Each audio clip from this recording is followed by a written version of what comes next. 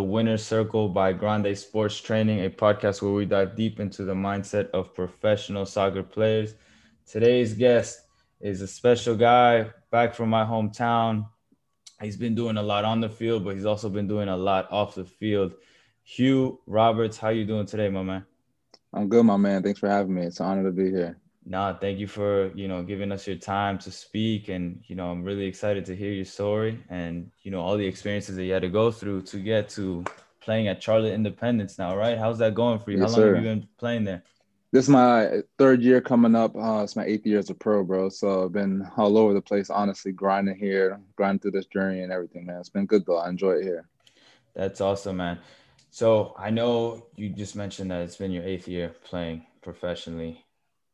What is the biggest thing that you've taken away from those 8 years as a professional soccer player? Honestly, man, it's gonna come. I'm sure people have heard it all the time, but it's really gonna come down to how bad you want it. Like, honestly, I would not be here if I didn't put the time in by myself.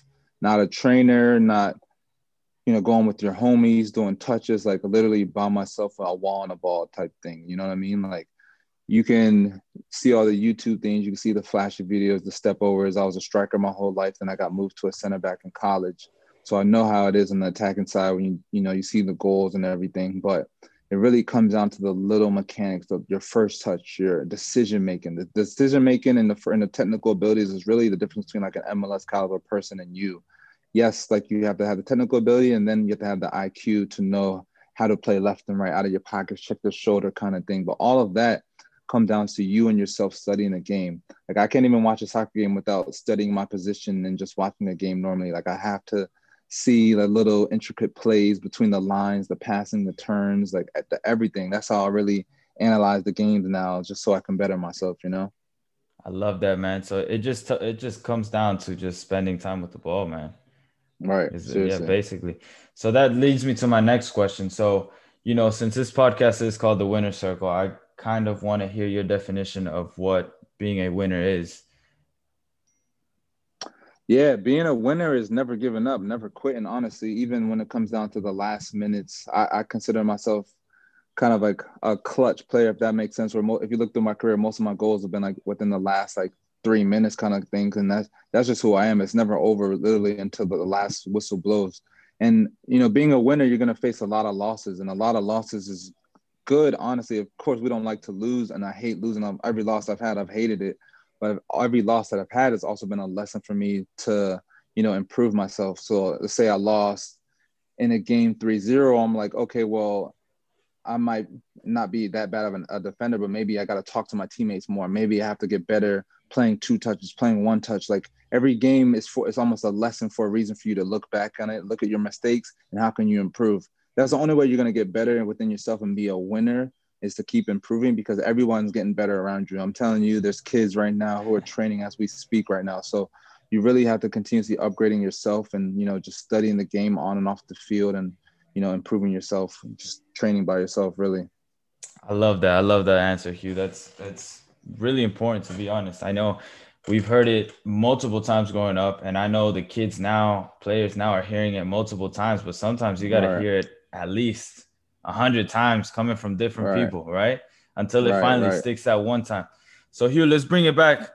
Let's bring it back to the day that you first started playing the game, the first day you touched the ball. What are your earliest memories of playing the beautiful game? Yeah, so my dad, I'm Jamaican, half Jamaican. My dad's from Jamaica. He actually went to NC State out here. So he's really been playing like his whole life, men's league, that kind of thing. So as early as probably like 3, 4 years old kind of thing, I was around him being like a little ball boys, watching his games, kicking the ball with him. And then I played really just rec soccer. I wasn't in no academy or anything fancy. My dad and his coworker just put a team together, and I really just played rec soccer. I'm from DC, so up there it's called like the MSI League, which is just recreational soccer in the county area. So I played that all the way until like fifth or sixth grade. And then at that point, my father was like, it's time for you to make the leap to like a select team kind of thing. Went to some trials, made my first travel team in sixth grade, was Potomac Cougars at the time. Played with them from sixth to ninth grade. And then ninth grade was the academy. The academy system just started forming when I was in high school. We became the Potomac Academy. And all this time, I'm a striker the whole time, my whole life, scoring goals. I went to a private high school as a striker as well. Um, had 33 goals my senior year in high school, broke records kind of thing. Got recruited to George Mason University out of the academy. Went to George Mason University, played striker as my freshman year. Then my sophomore year, I got switched to center back. That was a whole adjustment for me too, because again, like literally my instincts as a striker, I have to literally throw everything away and learn the complete opposite position as a center back now. So kind of it flustered me a lot, and I really didn't honestly settle in as a center back until probably like my third year as a professional. There's a lot of learning for me, especially that first 2 years in Richmond. I'll get to that. So get from George Mason, win the A10 is my senior year. I didn't get drafted or anything.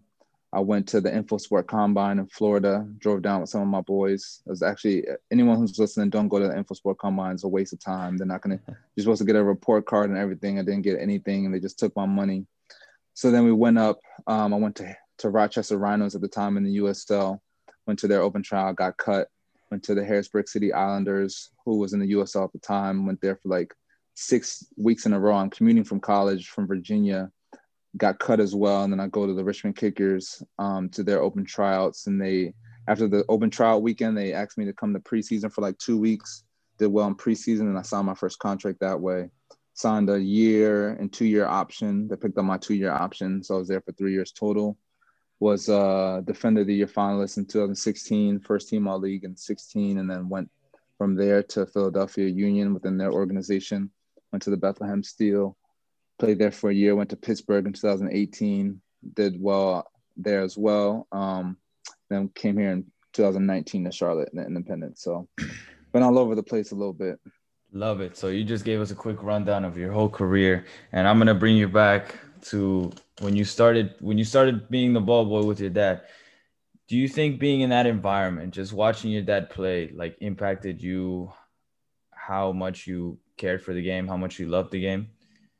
Because I know that Yeah, there's definitely. players that have like older brothers, they have older sisters, they might have their dad, their mom, or cousins that are playing the game, and they're like, oh, the curiosity sparks, and then I want to play. And then there's other Right. people that are like, oh, I'm not gonna play that game. Like I don't like soccer, I don't like playing. So what would you say?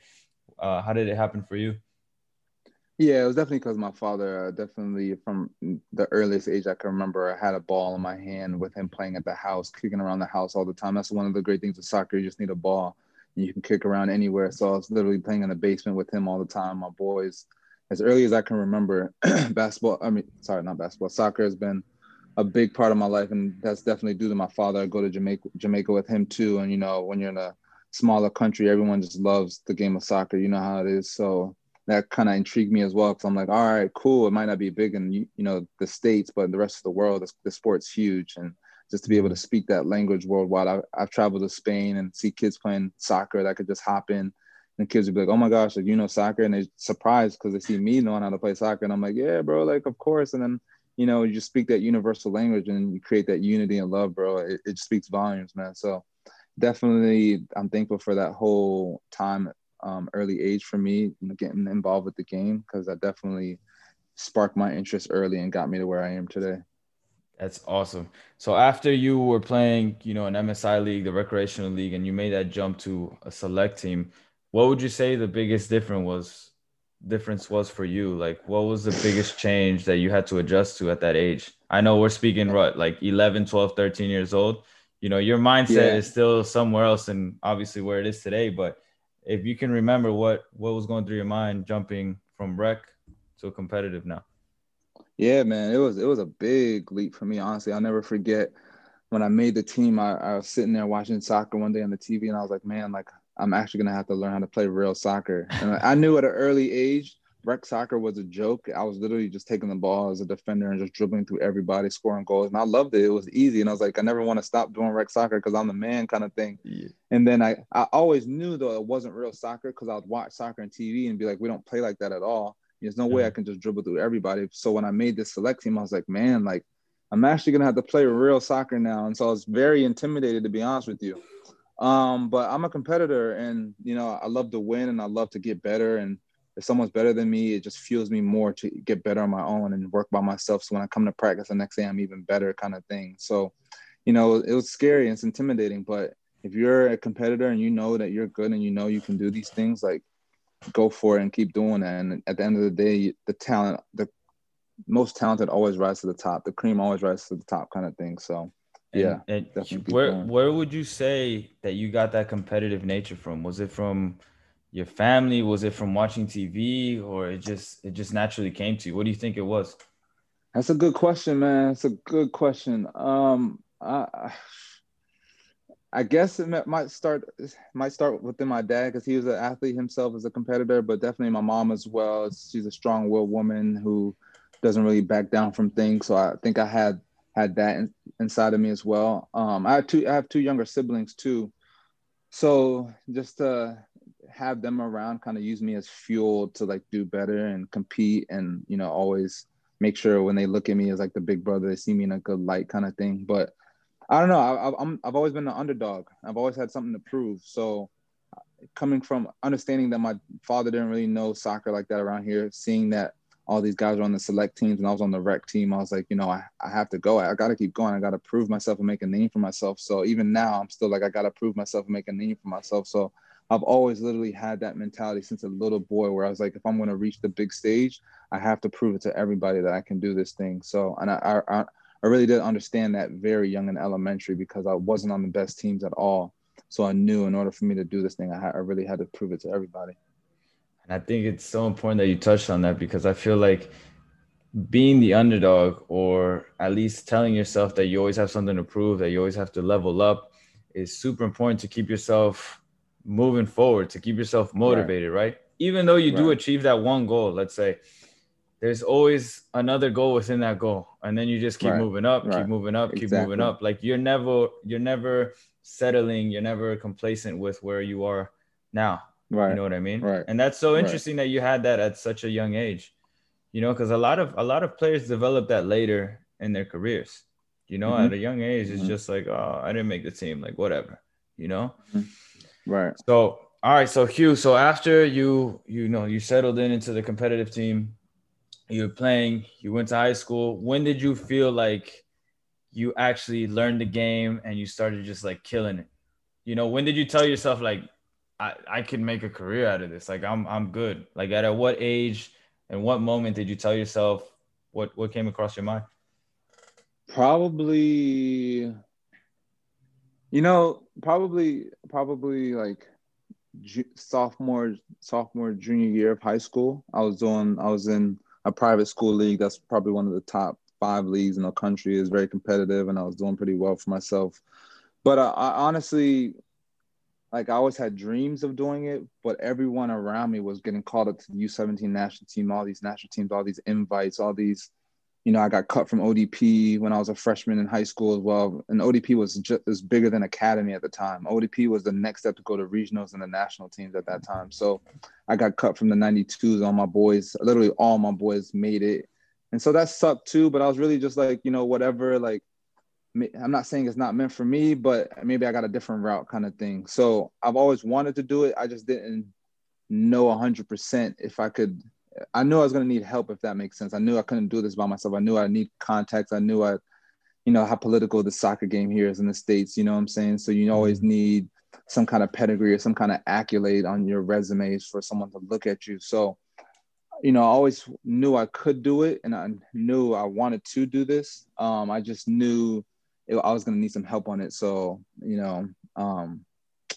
yeah, probably as early as sophomore year, I was started to do well for myself, but I definitely knew that it wasn't going to be something easy. That just because I was never on the national teams or anything, so I can't tell you here straight up right now that I was on the national team, so I just knew it. Nah, that wasn't me. I knew I was the underdog, so I knew I could do this, and I knew how to work very hard for this. It just wasn't like right there in grasp because I was on the national team, if that makes sense. So you just touched on something really important about how all your boys made these big teams, big call-ups, past these trials. I think that also probably influenced you and having that competitive nature because you were surrounded by that at such a young That's age. true. That's You know true. what I mean? Very true. I, Very I true. always speak about the importance of creating your environment where, even though you are by yourself, you can surround yourself social media of just like-minded people that just want to That's win. true. That's If true. if you realize that the friends you're having right now aren't performing the way they should be or aren't doing the things that they should be doing, it doesn't necessarily have to be soccer, but it could be whatever it is in their Right. industry. Right. They got to be winning, right? Right. So Right. Right. hence why we named this the winner circle, right? Because I want everybody in my circle to be winning. But it's Right. it's Right. it's amazing how you had all these players around you just doing big things at such a young age, and that just drove you to keep going, keep going, keep going. Right. So Right. so around that age when you did realize that you were doing well, you were performing in high school, how did the whole call up to college happen? How did they scout you? How did they see you? How did they contact you? What was the Yeah, so process like? I was playing academy at the time for Potomac Academy. So if you're on an academy team, you go to a couple of showcases. Definitely like U16. I went out to Florida, went out to North Carolina for a big showcase. You go to a good amount of showcases early on with the academy system. So thankfully, not just with showcases, every game you're going to, I'm playing against DC United, Red Bulls, and all these good MLS academy teams. So when you go to the academy games like that, there's usually some college scouts there as well, and college scouts will come out and look at you as well. And then usually through your academy coach, my coach at the time was a Georgetown assistant coach, so he had great contacts with Georgetown already, a lot of the local Mm. schools. Your coach usually as well, and the academy team knows a bunch of college coaches as well. So if you do well, he can call them up and refer you to anybody really. So the academy definitely helped me. High school, and that's why I think that's kind of why they dropped it now, because high school isn't as big in terms of recruiting. So after I committed to Mason, my coach came to my high school and saw me, but he was the only coach that ever came to see me at my high school. It's always because of the club and the academy thing. So, but even now, academy's big, but I still tell kids now, you don't necessarily have to be on the academy team just to make it. Like, you can really be on almost any decent club team that's in the right environment, that's still competing at the highest level. You don't have to be on the best team. As long as you're in that environment and you're doing well for yourself, you will stand out and you will get recognized regardless. So a couple questions for you, Hugh. How did you go about placing yourself into those clubs that could potentially be seen by a college or university? Did you know the process? Did you just go try out? Was it because your boys were doing it and you're like, oh, I got to get on this too? Like, what was it like? Yeah, it's definitely because of friends. Like I said, my dad's Jamaican. He really didn't know anything out here, and I really didn't know much out here either. So, doing a little well for myself in the rec system, you get referred to by a couple of other friends and stuff. Your friends keep talking like, yo, like, there's this new academy team forming. Like, I'm thinking about trying out. When's the date? Oh, okay, cool. I might try it myself. You definitely talk to your boys and peers and see when other trials are going on and stuff like that. Now with social media, you can check the IGs and check the websites and stuff and see the tryout dates. But I really just through friends, just asking like, yo, when's so-and-so date for this club going to happen? If you want to make another team, like, you might not have a boy on the team. Maybe you can hit the coach up or something, but definitely I'm sure there's some kind of information in regards to trials, but even just ask a friend of a friend kind of thing. Like, yo, can you find out for me when's the next trial for such and such? And that's really how I did it. And I just went to trials and made it kind of thing. That's awesome. And then when you did go to these showcases, what was your mindset like? Was it like, I need to make sure I get seen by coaches, or I just need to perform well? Were you nervous? Were you afraid That's, to perform? Like, what was it? That's the biggest thing, man. And the biggest thing at the end of the day, like, even when you get an agent, he can put you in front of the door. Like, you have to perform still at the end of the day. So at the end of the day, for me, like, I won't lie to you. Even as a pro, like, I'll get a little anxious and nervous before games. Like, you get those butterflies still, and that's perfectly fine. But when that whistle blew every time, everything goes away instantly, and it's almost like I'm playing in my backyard kind of thing. So you really have to just have faith. I don't know if like some people are religious or not, but I'm a faithful guy, and I really just have faith amongst myself and my abilities. Just like whistle blue, like, and it's nothing. Of course, you want to get looked at by the college coaches, but don't do anything that's not within your abilities. That's the number one thing. You have to show your strengths even more and kind of hide your weaknesses, if that makes sense. You have to be very smart about these things because you don't want to kill yourself. You don't want to do 30 step overs, just some random stuff, just because you're trying to impress people. Like, coaches can see when you're doing some random stuff just to impress them. Like, stay within your game, show your strengths even more, maybe show some things that you've been working on and stuff, but play within your game. That's big. And then definitely it depends on what position. So for me as a center back, even when I was trying out within USL as a center back, I'm like, no one's getting past me kind of thing. I guess people have scored on me, of course, but when you have that mentality from the jump that no one's getting past me as a center back, like you're going to make it very hard for people and you're going to show that every day, like no one's getting past you. Then you just tell yourself and remind yourself little pointers before you start. Like for me as a center back, I'm like, okay, I'm playing a 1-touch, 2-touch. Check your shoulders every time. So I'm talking to myself like, Hugh, check your shoulders, check your shoulder. Check my shoulders, boom. Guys open instantly and I look so good and so calm, but all I did was check my shoulders. You know what I'm saying? I'm like, Hugh, 1-touch, 2-touch. Okay, so play a good 1-touch ball, good 2-touch ball, and everyone's like, "Oh, Hugh, great, blah blah blah." I'm just like, I'm thinking about these things already. So it's very important from the mental side to have the notes of what you're gonna do. Remind yourself in the middle of the game, like, "All right, Hugh, keep it simple. If I'm doing too much, Hugh, calm down, relax, breathe, like keep that thing simple, kind of thing." So, just staying within your realm is very important. So these are all things that you tell yourself. These are Yeah, conversations that yeah, you're having with yourself within the yep, game, within trainings. yep, Yeah, that's yep. amazing, man. That's awesome. E- I Even now as a pro. Yeah, I think that's amazing. I think that's super important because I feel like sometimes you can tell when a player's just like going through the motions and not really thinking, right? Right, Like you, right. you can tell, and even at a high level, like when you notice that a player isn't thinking, isn't checking their shoulder, boom, that's when I attack. That's when I'm taking advantage Yeah. of your mistake, right? Yep, exactly, And exactly. at a youth level, now you can tell when you watch these youth games that there's a lot of players that don't think. They just pass the ball to pass, they just dribble to dribble, Right, right? right, So right, it's right. it's it's it's amazing to hear that from you, from a professional center back, that these conversations still go on Yep. constantly in your head Mm-hmm. during games. Mm-hmm. That's amazing. So Hugh, after your academy, you got recruited to go to George Mason. You killed it at George Mason.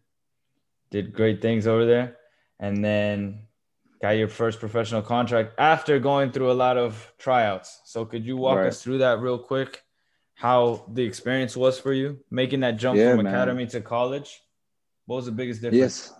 Biggest difference is definitely the speed of the game. You're playing against grown men now. I was 18 years or 17 actually going into college. So I get in there. Of course, you're the man in high school. You're the man in your academy team. That's why you get to college. You get there and you're competing against everybody who was the man from their high schools. And not only that, you're going against seniors who are 4 years older than you. And it's a big difference when you're playing against, guys who are 4 years older than yourself, if that makes sense. So, I had to get used to not just the speed of the game where the guys are just running past you. You're the fastest on your team. I guarantee you there's at least 5 guys on your college team. And in the conference, 20 guys that are faster than you. You know what I mean? So and the college is very physical. This is why I said earlier, I didn't learn the game of soccer from a center back until I turned as a pro. Because from a college standpoint, unless you go to a top ACC school, Maryland, Wake Forest, like UCLA that plays good soccer, most of the other mid majors are playing like direct ball, fight for the game, scrapping style. Like it's very ugly soccer. And that's, to be honest, like we won the A10s, but if we didn't have 9 seniors on that field, we probably wouldn't have won, if that makes sense. So when we played at Mason, we're playing a lot more direct balls. We're playing, we were past a little bit, but we were basically fighting for our wins. So yes, I learned how to be very physical. I learned how to use my body. That's the biggest difference in college. Is very, very physical. Like guys are going to use their shoulder and body you. And yes, they put emphasis on lifting there, but you got to be physical in the college game and very athletic. That's definitely was an eye opener for me because I'm 6'4". I thought I was the fastest already. I thought I was the strongest already. I get there and I got bumped around and I got yelled at and I definitely got bodied a lot. And that just makes you stronger as a freshman and you kind of earn your stripes kind of thing and makes you better. Yeah, that's awesome. Would you say that going into college, you relied a lot more on your speed and your height rather than just thinking ahead and being like, man, I should probably prepare for this at that Yep. young age? I'll be completely honest. I would more so relied on the physical aspects. Yes, that was more of the technical side of the game in college. I definitely had to learn, the 1-touch, 2-touch. My first touch had to get a lot better. I won't lie, I was pretty raw coming out of high school to college just because I was 6'4" as a striker. I really didn't have to work on a technical game that much. And then I get to college and I wasn't like that. So I had to definitely, even the little things like playing the 2-touch game with your friends, like that is a very good technical game that you don't realize is going to increase your technical abilities. Like playing Mhm. those games after practices and stuff, they're games, but they are very important to your technical success. So I did that a bunch of times with my friends. I'm talking about being in college dorm rooms, hallways, or outside in the grass. We're all just playing 2-touch in the middle of the hallway kind of thing. And those kind of games like increase my technical abilities. But definitely, I wish because of that, because of the transition to a center back, my work ethic was and still now my work ethic, by myself is very strong. After training, I'm practicing with my coaches and players. But I didn't do that in college all the time, to be honest. I wish I really did after practices or show up an hour before. Now I show up an hour before practices. I'm getting my touches in with the coach. I did that in college, but not on my own terms kind of thing. Like an assistant coach would be like, I need you guys here after practice. I need you guys to stay kind of thing. And I'm like, yes, I did it. But it wasn't me telling the coach, like, I want to stay after practice kind of thing. It's more so me and my boys getting together and we would train kind of thing. But I didn't put too much time into training after practice by myself, if that makes sense. No, it Because makes and complete then sense. again in college too, like I had college courses. You got classes after practice. You have to I have to walk campuses. My campus is pretty big for like 30 minutes, just a class kind of thing. So you have to balance that whole aspect. And a lot of top recruits. College is an animal, and not just in soccer. The whole college aspect of partying, hanging out, the drinking, like all that. Like I've had a lot of my boys. My recruiting class was top 13th in the country, and I'm the only one that's a pro still.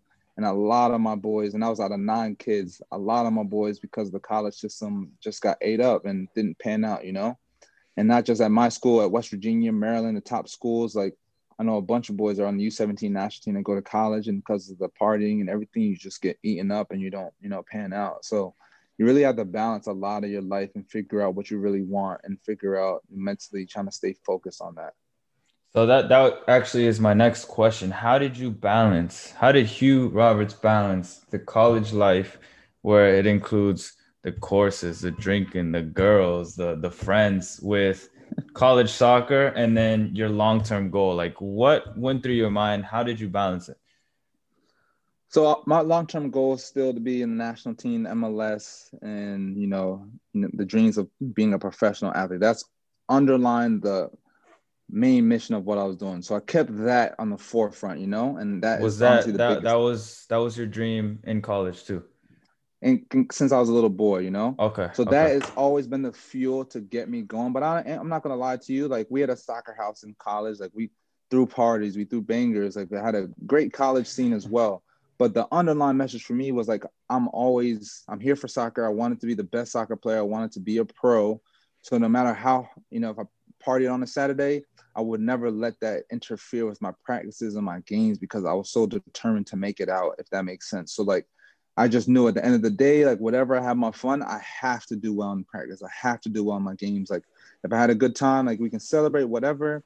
But I would be, excuse my language, but I would be damned if I came to the game the next day and I had a bad game in front of my parents, in front of scouts, in front of everybody, just because I partied. Like, yes, it's a good aspect, and yes, I pushed through it. A bunch of games, like whatever. We might have hung out the night before till 3 o'clock in the morning, and then of course, you're tired. But I'm pushing through that because me mentally, I'm just so determined to make it out kind of thing, if that makes sense. So like I would never, even if I did hang out, I would make sure I'm drinking my water, eating fruit, whatever I have to do to balance that, to wake myself up, to make sure I'm ready for practice. Because at the end of the day, I wanted to be a pro athlete and I wanted to I needed that fuel to get me here to this day. So, regardless of all the fun that I did had, I knew I wanted to be a pro and ultimately, how to use that mentality to push myself regardless of whatever circumstances were around me kind of thing, regardless of even my friends going downhill kind of thing. Your friends play a big role, but you just have to stay committed to your grind and your journey too, no matter how many times your boys are falling off and messing up. Like you just have to stay committed to your own path. And that's what I kind of did. Yeah, I think it's really important that, regardless of the decisions that you might make the day before, whether they're good or bad, you still got to show up the next day Right, regardless. right, No right. matter what, you got Seriously. to show up, Seriously. especially if you got that, goal of becoming professional. goal of Seriously, becoming whatever it is, like if it's clear in your mind, like nothing ever should interfere nothing. with it, man. Yes, for real. So Hugh, after college, you graduate and then you don't get drafted straight out of college. Did that affect you in any way? Yeah, it sucked. America in this game is political in a sense where you need accolades, you need first teams, you need player of the years, you need this and that.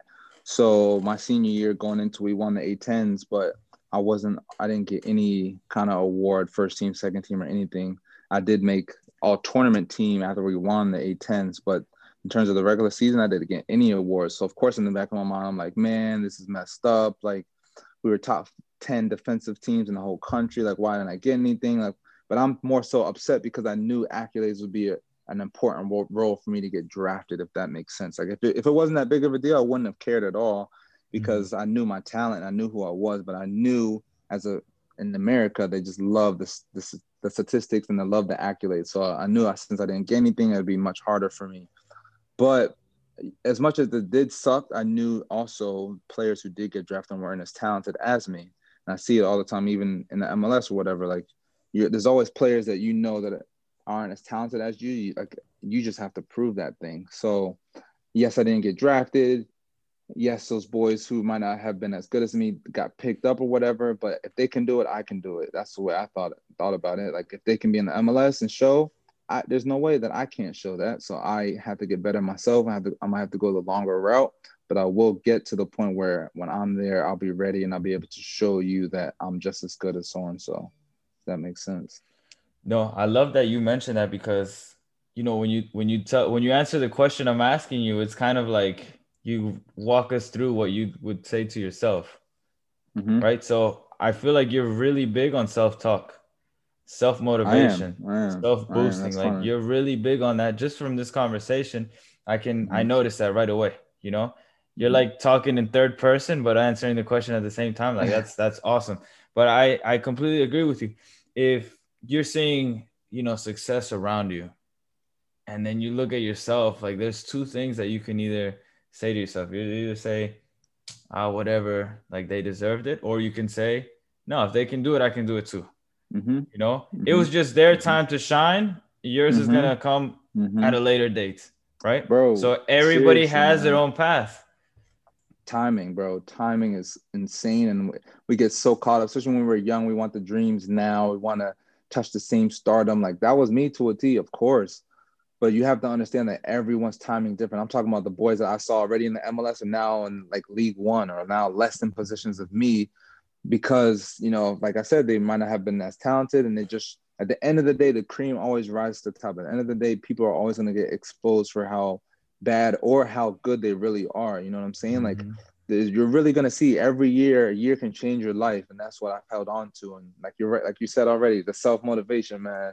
People might think it's weird to talk to yourself or whatever, but you have to, bro. In order No, for you to be man. successful, like you really have to talk to yourself and get yourself through this because it's really just you versus you in this world. Exactly, 100%. So Hugh, then after college, you go pro. You mentioned earlier that you went to multiple tryouts. They didn't want you. They cut you. You finally signed your professional contract. What went through your moment? What went through your mind the moment that you put pen to paper, or the moment that they said, "Yes, Hugh, we want you"? It was a relief. Funny story with all that was so I was trying out for Richmond. I'm commuting from school actually. So George Mason's right outside DC. I'm commuting to Richmond, Virginia in an hour and a half, 4 times a week, every day. I'm back and forth. And I'm like, listen, bro, like this is killing my pockets. I'm in college. I'm a senior in college. Like you have to know by now. So after 2 weeks, Charlotte Eagles, who was the Charlotte Independence at the time, this is before they switched to the Independence. The Charlotte Eagles are actually interested in me as well. So let's say it was on a Monday, I was supposed to come down.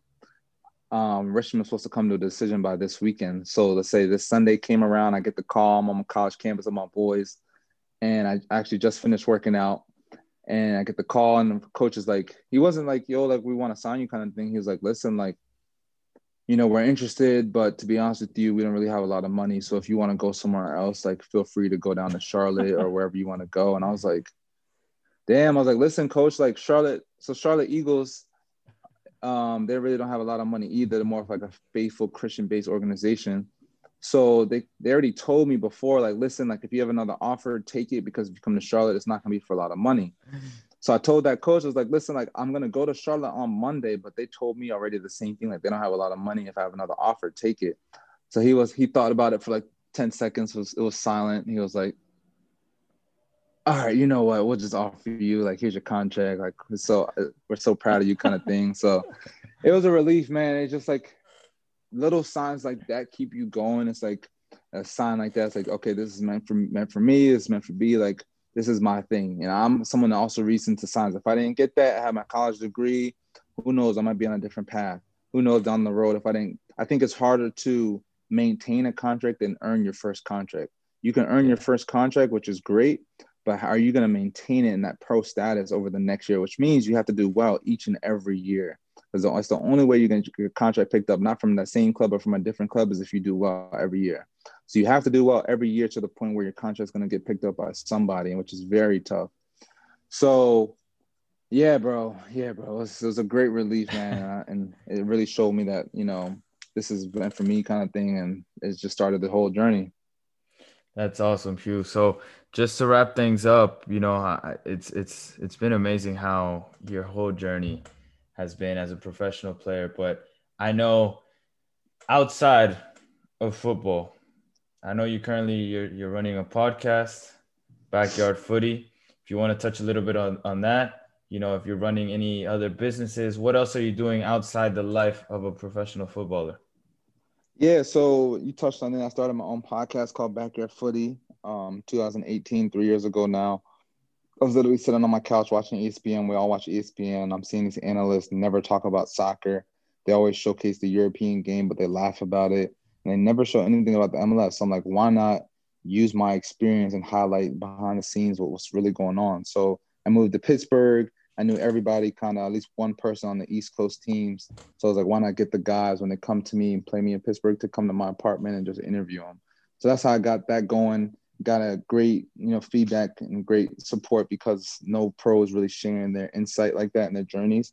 So then through the whole movement this past year with the Black Lives Matter, everything that's been going on, I kind of brought players together and highlighted our struggles on being Black playing soccer in this country, being a minority. That great win I'm talking about, where an MLS club, FC Cincinnati, donated $250K to local minorities based off my podcast episodes, because players were venting their frustrations and stuff. So, and through that, I created my own foundation where I'm donating to local charities here in Charlotte as well. So it's been kind of more than just a podcast. It's kind of a brand now. I'm creating apparel. I just started my first footy academy starting next weekend, where I'm doing a mentorship program for the youth, kind of sharing my journeys and experiences, guiding them through the nutrition, academic aspect, and just everything about soccer, really. And, I want the youth to be able to use me as a guide for their success as well, too. So kind of now preparing myself for off the field and after my career with the brand, just getting ready from that business side to, hopefully, ideally use that company to fuel me after my career. That's amazing, man. Hey, congratulations on all those Thank you, bro. accomplishments and all those achievements. That's amazing that, you're doing work off the field too. You know what I mean? And it's crazy how the same mentality you have as a soccer player can directly translate to the business side, right? Bro, Because yes, bro. We're more than an athlete. We're not just someone who just kicks a ball, plays whatever. Like we're very resourceful. So we need to use our resources and figure out some kind of stitch for us more than just someone who kicks a ball. So preparing yourself at any point in your career is very, very important. exactly, exactly. All right, Hugh. Well, I always end the podcast with a few questions, just quick questions, whatever comes to mind as an answer. First thing, okay? So, my Mhm. first question for you is, what advice would you give a teenage Hugh Roberts? Stay patient. Stay patient. Stay patient. I know you want the MLS or the contract tomorrow, but it's a long journey for a reason. It's only going to make you better. So just stay patient. What are three rules that you use in your everyday life? It's a good question. Find something that's going to impact your day. That can be, whatever work you do, or it could be within your relationship with your significant other or your family or something, but find something that you're going to make the most out of your day. Do some kind of exercise health wise. It doesn't necessarily be like running outside or anything, but just like, eating right. That's very big into your not just career, but your life. You have to be able the nutrition you put in your body is very important. And definitely do something that's going to impact your life for tomorrow too. That could be reading a book, that can be researching something that you're intrigued about, but set yourself up for your future as well. So I try to do those three things daily to improve myself every day. Love that. So far from everything you've experienced on and off the field, what would you say is your biggest lesson that you've learned? It's really just you versus you out here in this world, out here in this grind as a professional, and everything you do is you versus you. I'm talking about even when, you think you suck, it's always you beating yourself down in your head mentally after a bad game. It's always you. Of course, the coach cuts you and it sucks and it hurts. But how are you going to take that? Are you going to beat yourself down, or are you going to use that as fuel? So again, that's really come down to you and your mentality. It could be within your work. You want a promotion or something, like, of course, you're upset that so-and-so got it over you. So are you going to pout about it, or are you going to use that as fuel? Like, in everything you do, you're upset you don't have a lot of money. Okay, well, are you just going to sit on your couch about it, or are you actually going to do research yourself, educate yourself, get better? So next year I create a business and I start getting this stuff started, like in every way. If you're upset about your fitness and stuff, like, again, like, how bad do you want it? How bad do you want to work out every day? Like, like, we think we can get, of course, you can hire coaches, you can hire a financial advisor for stocks and do all these things, but why not save your money and just educate yourself and make yourself that platform so you can better yourself? You know what I mean? You don't need everyone else. They're just going to tell you the same things almost every time, and you're going to start wasting your money. And ultimately, it's really just going to come down to you waking yourself up every day and getting ready and just preparing yourself. Yep. Where do you see yourself in the next 5 years? Next 5 years, I'm 28 now. Probably I'll be 33 then. So have a little family, ideally have Backyard Footy become a company. I want to start my own actual academy or a club team where I'm helping kids. As long as you're talented, give you a scholarship, you play soccer for free, kind of thing. That's what's missing in this game. The pay-to-play system's been hurting us for this whole game in decades. So I want to make that cost efficient wise, and touch the MLS. It's still a dreams of mine. I'm Jamaican, so I love to play for the national team and stuff like that. So, I'm still climbing to reach the top. Are you happy? Very happy. That's the biggest thing ultimately, right? Do what you love and do things that are going to make you happy. And that's a good question, because sometimes you can get caught up in this grind and it kind of takes your happiness and joy away. So I am happy though. Still, I think I found a home out here in Charlotte. I've been enjoying it here and enjoying my time. So yeah, I am happy, man. Thanks for asking. I appreciate that. Awesome. Hey, Hugh, thank you so much for your time. It was awesome listening to your story, your experiences. All the advice that you gave was amazing. And for everybody listening, guys, remember, this is the Winner's Circle by Grande Sports Training, where we dive deep into the mindset of professional soccer players. Be on the lookout for the next episode. And until the next one, thank you. Of course, my man. Talk to you soon.